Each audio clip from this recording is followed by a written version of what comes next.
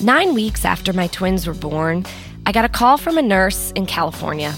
I, if you don't remember, live in New York, but she was assigned by my insurance company to conduct a postnatal survey over the phone. I guess insurance companies want to keep new moms out of psych wards. You know, if they catch us before we are admitted, covering therapy appointments is still cheaper on their end than an extended stay. I don't remember her name, but I remember the portrait I painted while she talked. I gave her a Princess Di cut and color, and she wore Angela's glasses from Who's the Boss. She was obviously tall, like every woman except me, like a real woman. She tucked turtlenecks into slacks. She looked polished. I made her ideal. I guess I made her my ideal because she was the first person to talk to me about me in weeks. If this were a movie, I probably would have kissed her. Her questions revealed I was not well. And I guess we all knew it, but answering, quote, "I cannot recall," to the question, "When was the last time you laughed?" And, quote, "Never," to the question, "Do you sing to your babies?" hit me in a way I wasn't ready for. The postpartum period is indescribable, and I guess to that point, rarely described. I'm learning now it's similar to perimenopause. Thanks, you guys did not tell me about the bloating. Nothing prepares you for it. Postpartum, that is. Truly, we don't live with our extended families anymore, surrounded by someone having yet another baby. In fact, we schedule home visits. We don't see the mundanity or the insanity. We aren't used to the images we'll see, or the bodily fluids we'll expel, or they'll expel, the babies. Undiagnosed anxiety? Hell, diagnosed anxiety. Have you ever watched a kid you made breathe for 24 hours? It's nuts. And I know for some of you, it isn't nuts. I mean, my second birth, I had him in my dining room. I walked over to my bedroom, turned Netflix on to watch old episodes of The Office, and I didn't leave my bed for 3 weeks. It was fucking bliss. Like, you know, when Carvel used to do that thing where they dip the ice cream in the chocolate that would harden? That kind of bliss. Long Island friends, you know what I'm talking about. But even then, a few weeks later, Syrian children were washing up on shores, and holding my baby felt complicated. Today we are talking with a first-time mother who was birthed into first-time motherhood at the very start of New York State's lockdown. Without spoiling too much, her entire postpartum experience, as you can imagine, was, well, locked down, in that she remained in a house without visitors, and a lot of the feelings or rituals or experiences you might navigate in those first few months never happened. You're supposed to fight with your partner about the friends that you wanted to coming over, and it overwhelming you. You're not supposed to navigate no one ever coming. And yet, Monica does so with grace. Here's me and Monica and new motherhood in a plague. That wasn't supposed to happen, no, not at all. No, not at all. No, not at all. No, not at all. That wasn't supposed to happen, no, not at all.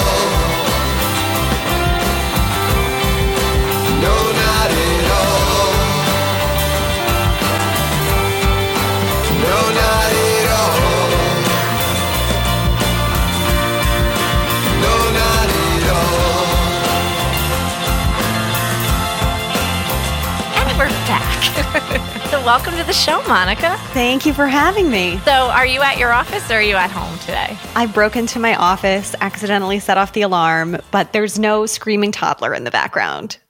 Which would have been worse, a screaming toddler or like... Or calling my boss on a Sunday that I broke into the office and set off the alarm.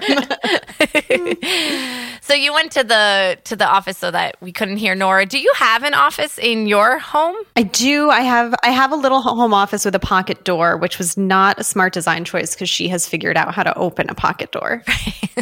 She can't turn a doorknob, but she can slide the doors apart and wiggle her little body in. Oh, so you get no work done ever. Here and there. If in case the boss is listening, yeah, sure, you get tons of work. Right. I'm very efficient.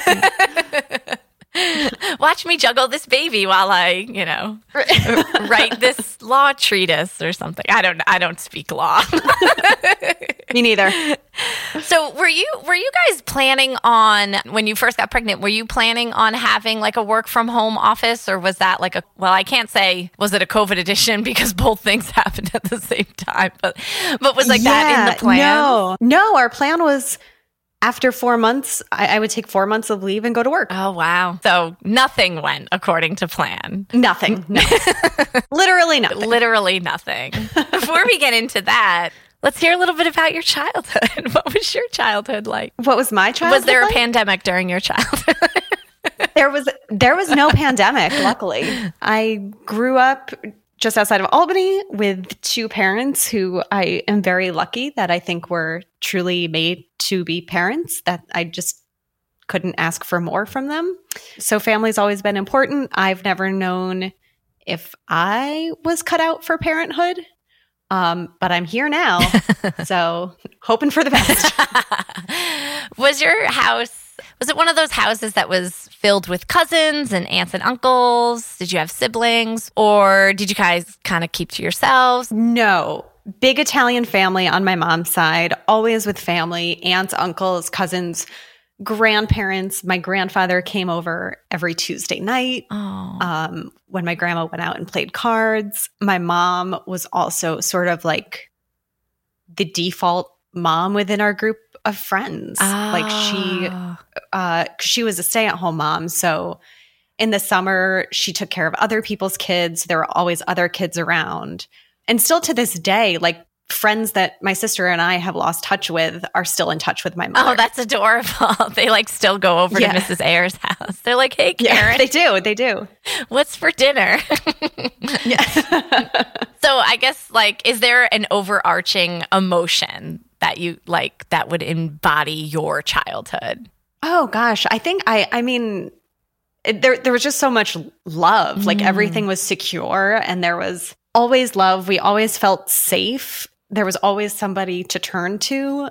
Like, I think that was it. It was just like, I think my sister and I both just felt how loved we were all the time and could really just be ourselves. That's awesome. And like you had more than just your parents to turn. I just from knowing you, I know you're like so close with your aunts. So you had more than just your parents, right? You could lean on aunts and uncles and stuff. And many older cousins as well. Oh, that's really, I was gonna ask, like, loving parents, what would you say? But it's like you already answered. Yeah. So, but you did say earlier, I thought that was interesting. I was making the note here. You didn't know if you would be cut out to be a parent. I'm interested in you thinking that, even though you came from this abundance of love and family and full houseness, right? Yeah, I don't know. I've just never I never pictured myself being a mother. And I thought like it's such a profound decision to make. Like you should really feel called to it. Yeah. Because it's forever and you're bringing a life into the world. And there's nothing bigger than that. And I always just felt like, well, I don't know if I'm cut out for this. Yeah. Or if I'm so like unsure about it, maybe that means I shouldn't do it. And then I also, sort of tying into the current state of affairs, I really struggled with feeling like, is this a good choice in the era of climate change, knowing that my child's life will be different than mine and wondering what things will look like for her. And I really spent years in therapy talking about this before I decided having a kid to have a child. I specifically remember like shortly before I got pregnant, talking with my therapist and saying, you know, like world leaders, global experts, scientists are saying there's going to be like pandemics like we've never seen before because of climate change. Right. And what will happen if that happens in my child's life and I'll have to deal with that? And like the temperature changes where crops aren't growing and maybe there's food shortages. And like, how do I reconcile that with bringing a life into the world? And I finally, you know, reached the point that this could happen at some point. Right. Probably not anytime soon. Right. And, you know, every generation sort of thinks that they're the last generation. Yeah. Like everyone has, every generation has a worry that it's going to be the end. Right. So I finally said, you know what? This is something I want. We'll see if it happens. And here we are. And here we are. And it all happened. And literally everything came true. Spoiler. The day she was born. So when you found out you were pregnant, what was the initial reaction? I think it was just shock. Yeah. I had also gone into all of this with a history of like ovarian issues that we weren't sure if I was ever going to get pregnant. I mean, I remember having those talks in grad school, like not to, you know, jump into your own story, but that's a real thing a lot of women have to deal with also. Just the idea of like, that might not even be in the cards for me physiologically, right? But it happened pretty fast for you, right? It happened very easily. And I was like, I feel weird. Maybe I should take a test. And I took one and I just sort of like told Jim when he came home from work, I'm like, so I'm pregnant. And there wasn't like, we weren't like crying and hugging each other. We were both like, huh, okay. So this is what's happening now. It was like very non-emotional. We didn't know what to do. And that was sort of like my whole pregnancy. It was all very surreal. Like I was excited about it, but I didn't love being pregnant. You didn't And I wanted to meet her, pregnant. but I was afraid of giving birth and... You know, it's a complicated thing. Yeah. So you said you didn't love being pregnant, like because your mind was still sort of racing or because of the body stuff or? I think everything, like your whole body changing is very bizarre and painful. Like I was just in a lot of pain my third trimester. I was sick my first trimester. You know, it's not pleasant all the time. And I think it's just very weird. I kept going, I just have this little alien inside of me. Like for me, it took a long time to feel like I was carrying my baby and not like I just had this little thing growing inside of me. Right. I was like, you know, there was a bit of a disconnect for me. Yeah. Well, it makes sense. You're not looking into the thing's eyes, right? When it's in you, you know, like there's a weird, and I think that's how we connect. I mean, we're not going to go into like a discussion about how the internet is killing us, but I will say, while I'm on a mic not looking at you and we're broadcasting this through radio waves, that looking into people's eyes is how you connect with them. Whoops. So no, I can totally appreciate that idea of like, I mean, there's something in you and like you watch people that are like constantly rubbing their belly when they're pregnant or like they, you know, they seem to like, and I would talk to it and I would like, you know, and I'm like, oh, I didn't know that was a thing you were supposed to do. I thought you were just supposed to drink milkshakes, you know, like. And like, don't take showers that are too hot. Like that was I was like obsessive about shower temperature. My midwife told us not to have sex in the woods. That was her big, she was like, just don't have any in the woods sex. I was like, Susan, I don't know what that means. Yeah. Wink, wink, nudge, nudge. Oh, man. Well, I think maybe the best way to sort of frame the rest of your story and to like dive into it for the listeners, tell us what was the date on which you gave birth to that daughter, to that alien of yours? March 10th, 2020. And New York State went into its initial lockdown. What, 2 days later? I don't know when the exact lockdown happened. I know the travel ban was the 11th. Yeah. Even though like the lockdown didn't start on March 10th, like what was it like walking into, because I feel like we were all watching the news. I know in my mind, the reason I remember that date is because the high school in my town was going to be putting on Peter Pan, right? Which is like if you're a high school kid and you're a theater kid as we were, and the year you're in high school, they do Peter Pan. It's like, not to mix metaphors, but it's like the golden ticket. It's like, yeah, we get to fly. So we were all looking forward to this, right? So we were watching the news and, and the show was supposed to open March 11th, 12th, and 13th, right? Those were, Friday, Saturday, Sunday. And they canceled the show. So I know people were like understanding that, the pandemic was, on its way or intensifying here in the States. So what was it like walking into a hospital on March 10th? I don't think we quite grasped it at that point. So I just remember the week before I was still working, and we have attorneys who fly around the country for trial and depositions and whatever else. And the week before she was born, so she was born on a Monday, or I guess a Tuesday. And that Wednesday prior, we were having a staff meeting. And I just raised the issue of like, should attorneys who are flying to the West Coast, because it was getting pretty serious on the West Coast at that time, should they be coming back into the office right after they travel? Right. Or should they be staying home? Yeah. And that was like the start of the discussion. Wow. And then, this was before it really hit New York. It was before mask mandates. It was before people even really thought about masks. So there was none of that at the time. And a few weeks, just an aside, before my due date, we had hired a doula. We hired Susie and Amanda, who you know, and recommended to us. And I just remembered they said, hold that baby in because we're both incredibly sick. And I think Susie was in the ICU with some sort of pneumonia, but they didn't know what it was. Yeah. Which of course turns out they tested positive for COVID. Yeah. I don't know if I can share people's medical news like that, but later the antibody tests were positive. Right. So it was here and we just didn't quite know. Exactly. Yeah. And at the time they were limiting visitors in the hospital. Yeah. So I think we were allowed to have 2 visitors at a time, but Jim counted as a visitor. Right.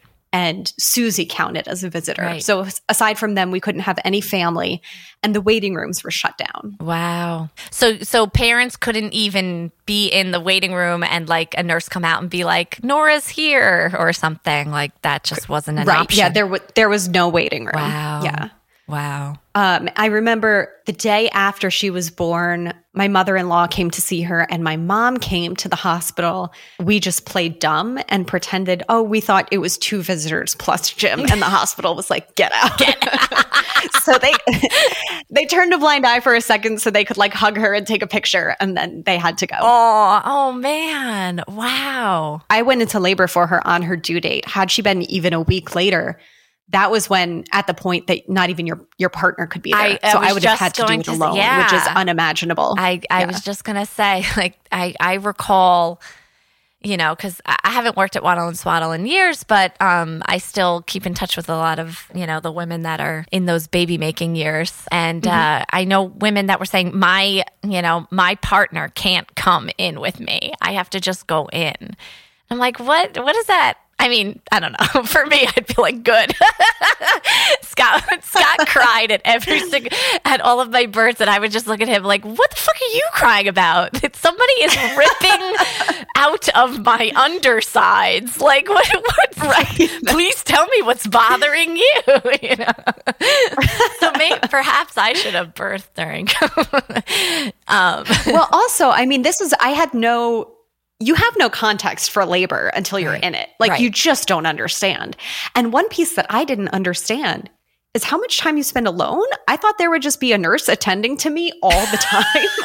Like, no, I'm not the only one there. Right. I just thought, I don't know. I'm like, they're leaving me alone during this for 31 hours. Right. Like, excuse me. Yeah. I just thought there would be a doctor and nurse with me all the time. Yeah. So to have to go through it for the first time and really, to truly be alone, I can't imagine. So I'm very, very lucky in that sense that she came when she did. Right. Because at least you were alone with Jim. And Susie. Yeah. And Susie, yeah. I thought you had done like your hypnobirthing like from your iPhone or something. I didn't realize Susie was able to come in. That's amazing. Yeah. So I did a hypnobirthing. I had my tracks going.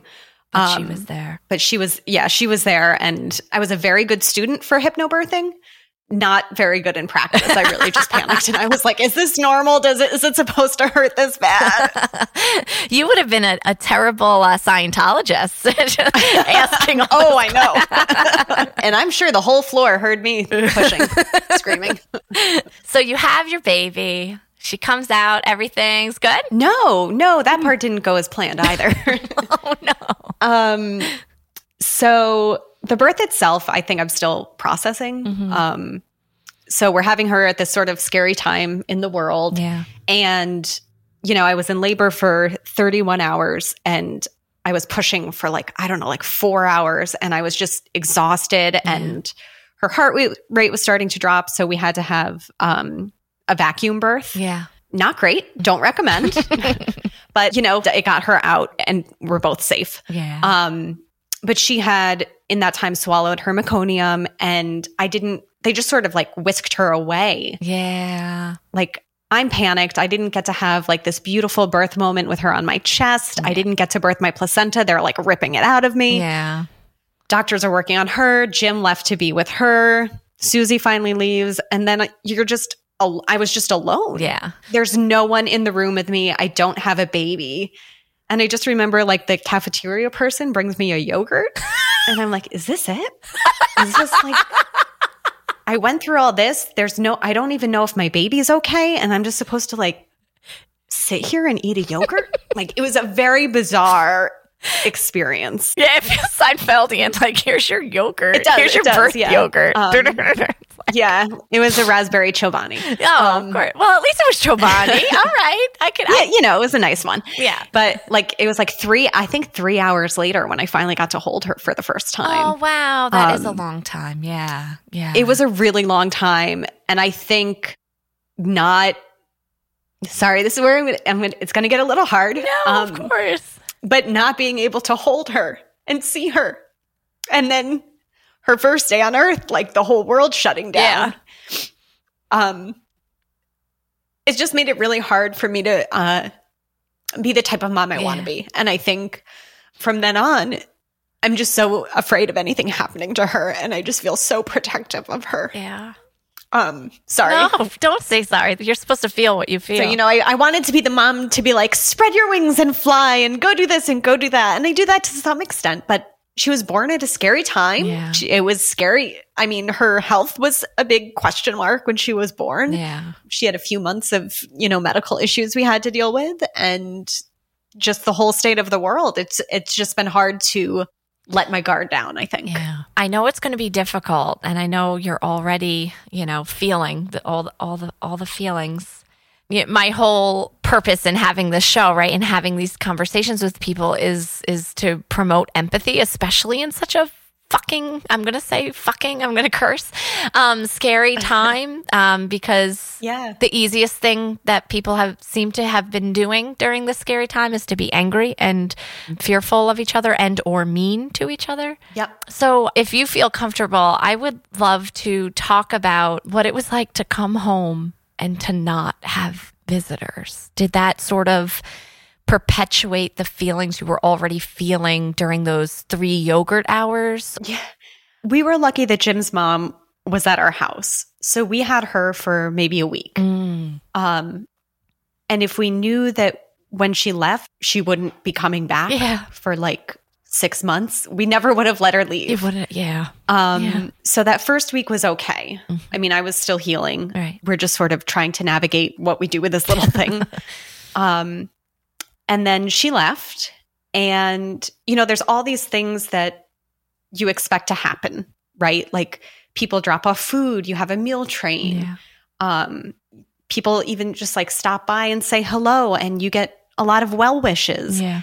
And what happened was so catastrophic on it was a global catastrophe that it's not like we were the only people dealing with it. Right. That everybody was dealing with it all at the same time. Right. So at this time that we're adjusting to parenthood and we want to have people come over, we want people to reach out to us. Everyone's panicking about what is happening in the world, what they're going to do with their children, what they're going to do with their jobs. Are they going to work? Are they safe? Is this cold COVID?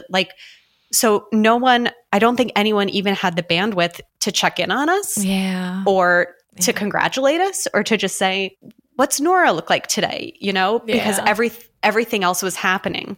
So we didn't have people dropping off food. We had here and there, I think 1 or 2 people drop things off, but we were too scared. I mean, this was This was right at the start. This was bleach your groceries, right? I remember texting you and saying, I have a severe headache. My throat's on fire. I'm not giving you fucking food from this house.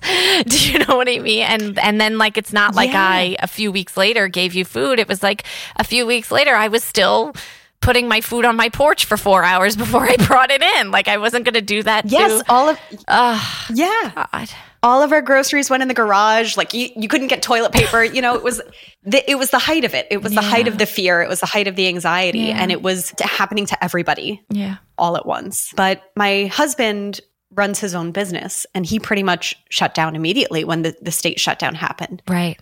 So he was pretty much working 7 days a week to try to keep his business afloat because he couldn't have employees. Yeah. There were like capacity limits. So I was just alone with Nora, this little infant who just screamed at me.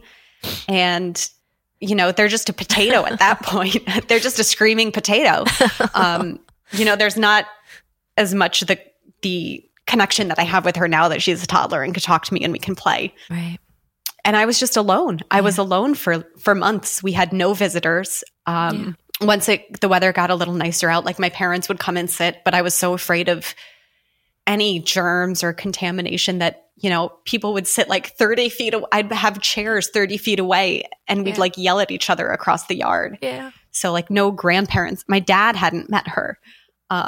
He hadn't gotten to hold her. Yeah. And I think I texted you this at one point, just like, wow, like motherhood is just a really profound loneliness. Yeah. I remember that text very vividly. Yeah. I've never felt lonely like that in my life. Yeah. And I think also just feeling like it was just me and her, I think has also, you know, fed into that. I have to protect her. I have to keep her safe. Yeah. Because for so many months, it was just me and her, and Jim was doing the best he could to be there for us. But he has a business. I mean, this is his livelihood. I can't fault him for keeping that afloat, you know? Right. Right. So it was a really hard time. I sort of pictured my maternity leave would be like going out to coffee shops and showing off my baby. And dude, I know. I mean, still to this day, we have so many people in our lives who haven't met her. Oh my God, still. Still, because you start to feel safe and there's another wave, or it's just hard to know what to do. Yeah. So finally, about, I think when she was 4 months old or 5 months old, my parents quarantined for 2 weeks. They didn't leave the house. They didn't go anywhere or do anything. And they came to visit. And my dad got to hold her for the first time. Because my mom had gotten to hold her in the hospital. And my mom came for a visit right after she was born. But my dad had a cold, so he couldn't come then. Right. But when my dad got to hold her for the first time, it was like, I think the most emotional moment of my life, because it had been so long and he had wanted to hold her for so long and I had wanted him to. And then from that point, I was just getting back to work. And just to say how loving and wonderful my parents are, they fully put their lives on hold. Yeah. And they started coming down and caring for Nora so I could work. So my parents fully lived their lives in quarantine. They didn't see friends. They didn't see family. They didn't leave the house. They didn't go grocery shopping. They were either in their house or they were in my house. So they made this huge, huge sacrifice to be there for all of us. And I don't know how Jim and I would have survived had they not done that. I honestly don't. No, I mean, you know, trying to work, trying to take care of Nora. I don't mean how our marriage would have survived. I just think mentally we would have broken down. I'm like, ooh, do tell, juice. It just felt like too much. No. Yeah. No, I mean, you couldn't have.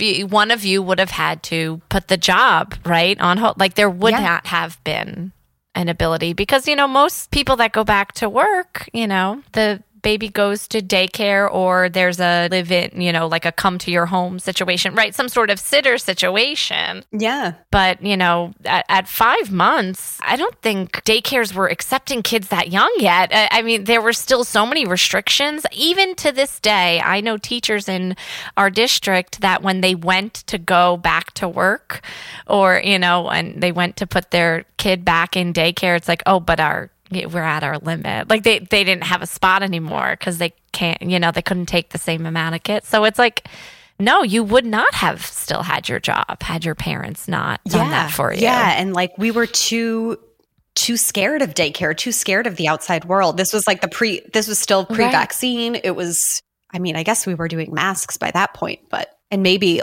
only partially bleaching our groceries. I don't know, but it was still early. It was still really early. Yeah. So we were just, in all of this, I just like want to recognize my privilege that I have a job that allowed me to work from home. I have a spouse who could flex his hours to make things happen. I have parents who were willing to do this for us. Because in that sense, we had it so much easier than so many other people. Right. But it's worth talking about. I think of how you and, some of our other friends in our friend group have said, like, now that we have a baby, we say to each other, how the hell did Heather and Scott do twins? Like, you don't think about... I cannot imagine. I can't either, and I lived it. You don't think about a thing until you're either in it or reminded to think about it. My kids are much older, so I've had my kids already. Like, if you hadn't had Nora literally the day or 2 days before we went into lockdown, would it have been on my radar that, like, there are parents that aren't getting to do the, like, when I had my twins, like, my former professor came to my house with mac and cheese. Like, Matt Newcomb came to my house with, like, a casserole dish of mac and cheese. Do you know what I mean? Like, and that's what people do, right? And then they sit there and they talk to you, and you try to talk and you feel good about it because you're like, oh, a human adult is talking to me. So then you talk really fast and you say a lot of things. You remember nothing of what they said. You don't ask them how they are.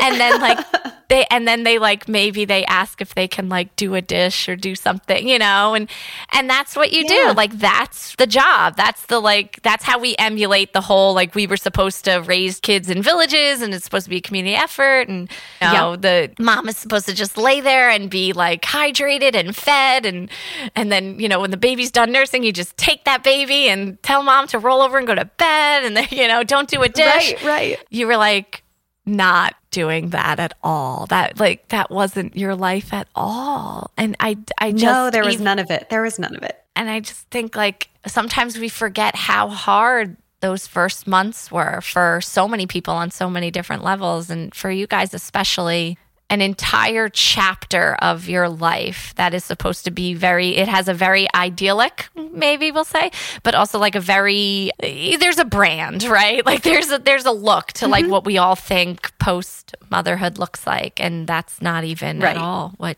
you were able to do. There are so many small moments that got me through it. Like my neighbors, I had some older neighbors on either side of my house who were very enthusiastic about having a baby nearby, and they would just come stand on my porch, and we'd talk through the window, and I'd hold the baby up.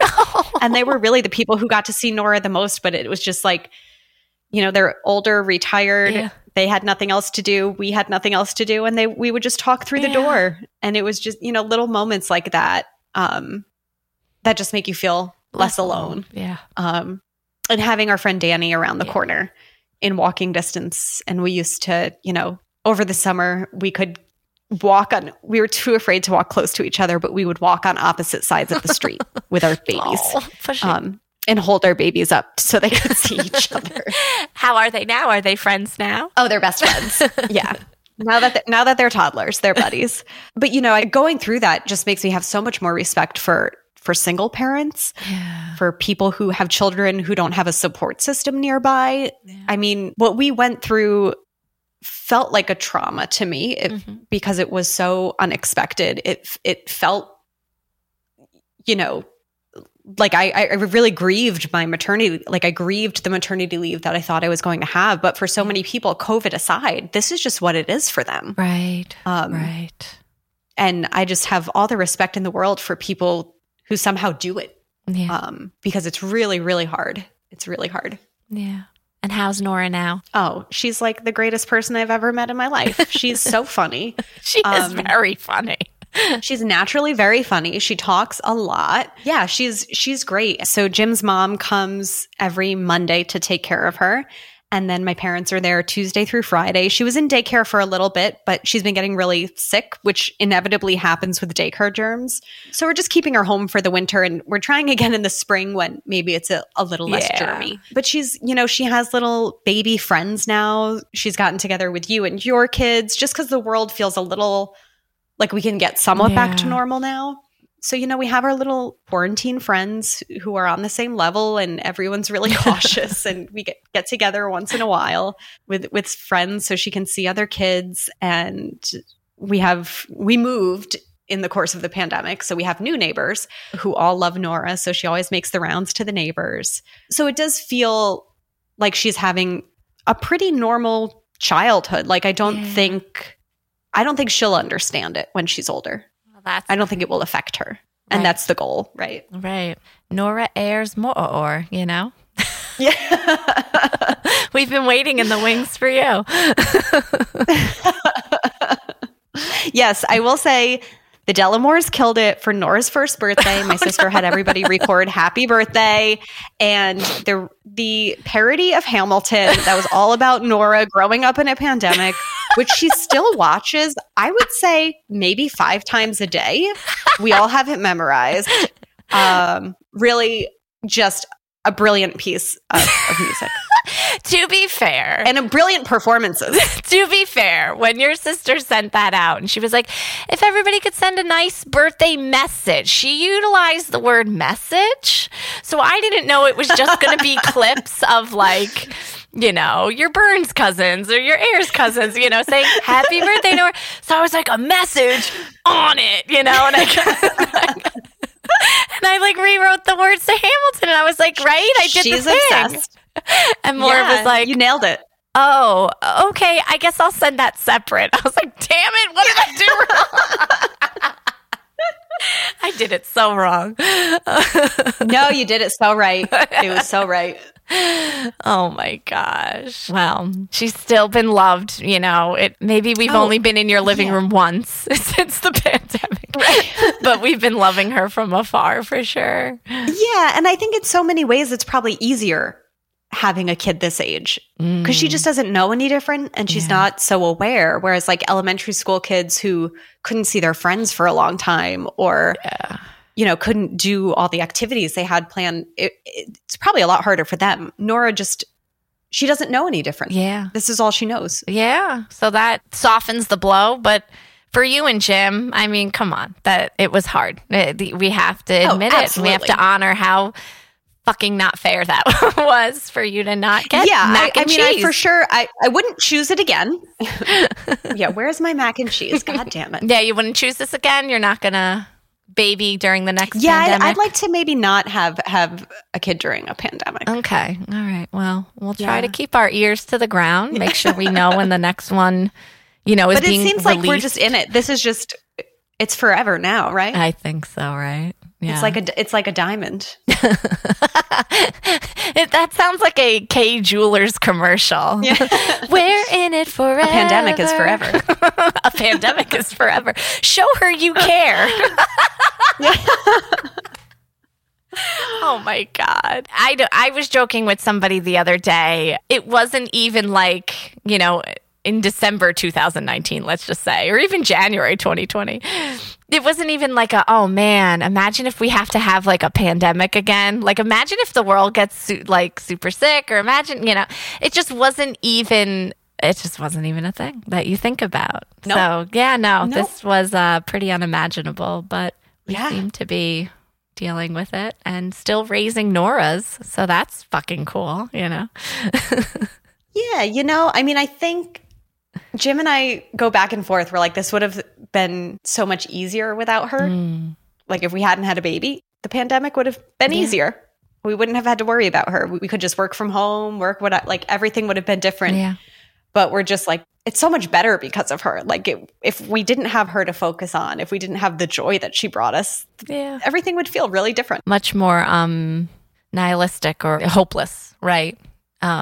Because there's something hopeful about making beautiful things even in ugly times, Yeah, and there's just so much joy in having a baby. I mean, she is joy. She's like, we dance every day, and she like just started telling jokes, and she's, it's just she's fun. She's at a really fun age.